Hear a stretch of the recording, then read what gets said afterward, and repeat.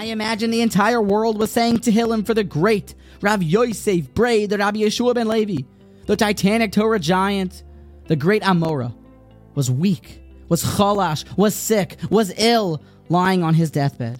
I envision him strapped to a heart rate monitor, his father standing at his bedside.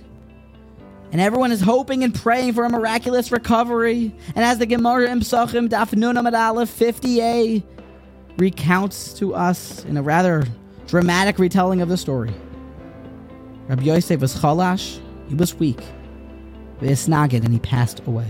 He expired. The world, his father, devastated. But not for long. The Gemara continues, Ki Hadar, when he returned, when he came back from the dead, when he came back to life again, his father turns to his son and says, Omar le'avua, my chosas. Well, what did you see while you were out? What does the afterlife look like? A question that we've all wondered, and now finally an opportunity to hear the answer. What goes on in Olam Haba? As the camera crews and microphones get close to Rabbi Yosef's mouth to hear his answer, he says, Olam hafuch ra'isi. I saw an upside-down world.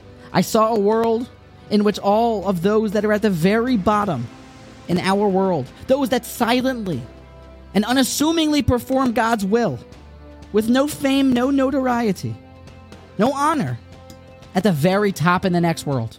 And I saw those in our world on planet Earth that have all the fame and fortune at the very top of the food chain, at the very bottom in the next world. It is an upside-down world that I saw. His father's response, son, Olam barur ra'isa. You saw a very clear world.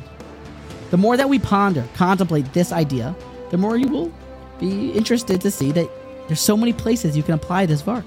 Our world puts things that really should have no business being the center of attention. Berumo shel olam.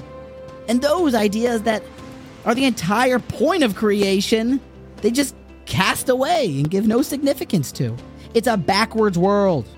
Olam hafuch ra'isi. Perhaps this is the reason why the heretical yet brilliant Aristotle could not understand why when you give $100 to your friend, you're now out $100. You're $100 poorer, yet you gained more.